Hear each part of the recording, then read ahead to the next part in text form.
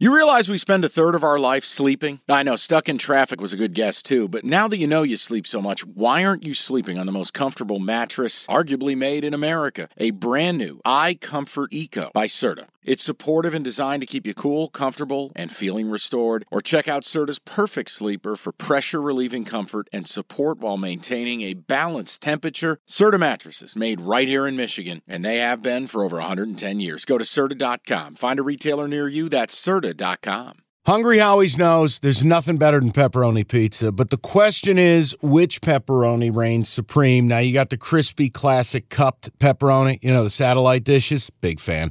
But why choose one when you get both? They got a pepperoni duo coming up. See, this is more up my alley right here. Pepperoni duo, you're getting the classic cup pepperoni, plus the original, plus 100% real cheese, unlike a lot of these other places around town. Get a large pepperoni duo, $9.99, only at Hungry Howie's. This is the perfect division to do our rookie symposium.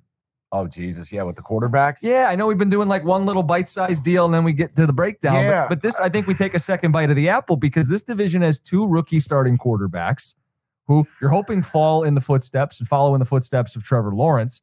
You tell me, among all rookie quarterbacks, who do you expect has the best season? Two are in this division. You got Bryce Young with Carolina. What's your answer? Career? Let's do this season and career. All right. I think for me, I have to go full disclosure. I didn't like this rookie class. I was not a big fan of these quarterbacks. Long-term floor is probably Anthony Richardson based on the running ability, based on he won't have to be that accomplished a passer to be effective. You can stay in the league. Ask Cam Newton. Football smarts, Bryce Young. The problem, he's tiny. It scares me. I'm still scarred by this Tua thing, the Kyler thing. Stroud's the one I can't figure out. I know I was supposed to love C.J. Stroud, but there is something about that kid in the big moments. It was lacking. There's something about him that really bugs me. And I also think he was drafted by an absolute horseshit organization in Houston. You're right. So it would be Stroud 3, Bryce 2. And because of where the sport is going, you don't need to be a great passer. Look at Jalen Hurts for a couple of years. Probably Richardson 1, but not with a high degree of confidence. I love this year's class way more than whatever we're looking at right now. Yeah. Now, full disclosure, we talked a lot of quarterbacks in Detroit leading up to the draft because they had a high pick, and you have to do your homework. You have to at least vet these guys and consider, is there a franchise quarterback in this group? And they all had their flaws, and it almost feels like if you could combine the three of them, you'd have one hell of a quarterback. The size of Richardson, the poise and creativity of Bryce Young, and some of the accuracy, some of the layered throws that C.J. Stroud can make. Collectively, they'd be one hell of a quarterback. Problem is they all have a pretty big flaw. With Stroud, I worry about how he handled pressure and adversity at Ohio State. He's going to have way more of it in Houston in a bad organization. Correct. The one thing is, though, light bulb went on against Georgia. And I think that's the biggest reason he went in the top 5. The biggest reason he went number 2, right, was because of what he did against Georgia's defense. But the problem with evaluating Ohio State quarterbacks, you have an elite play caller in Ryan Day. And he had a cheat code in Marvin Harrison Jr. The year prior, he had a cheat code in JSN. But can he make those throws? The answer is yes. Yes, but if I don't have those players, look, everything in the NFL. The NBA playoffs are underway, and you want to get to the game?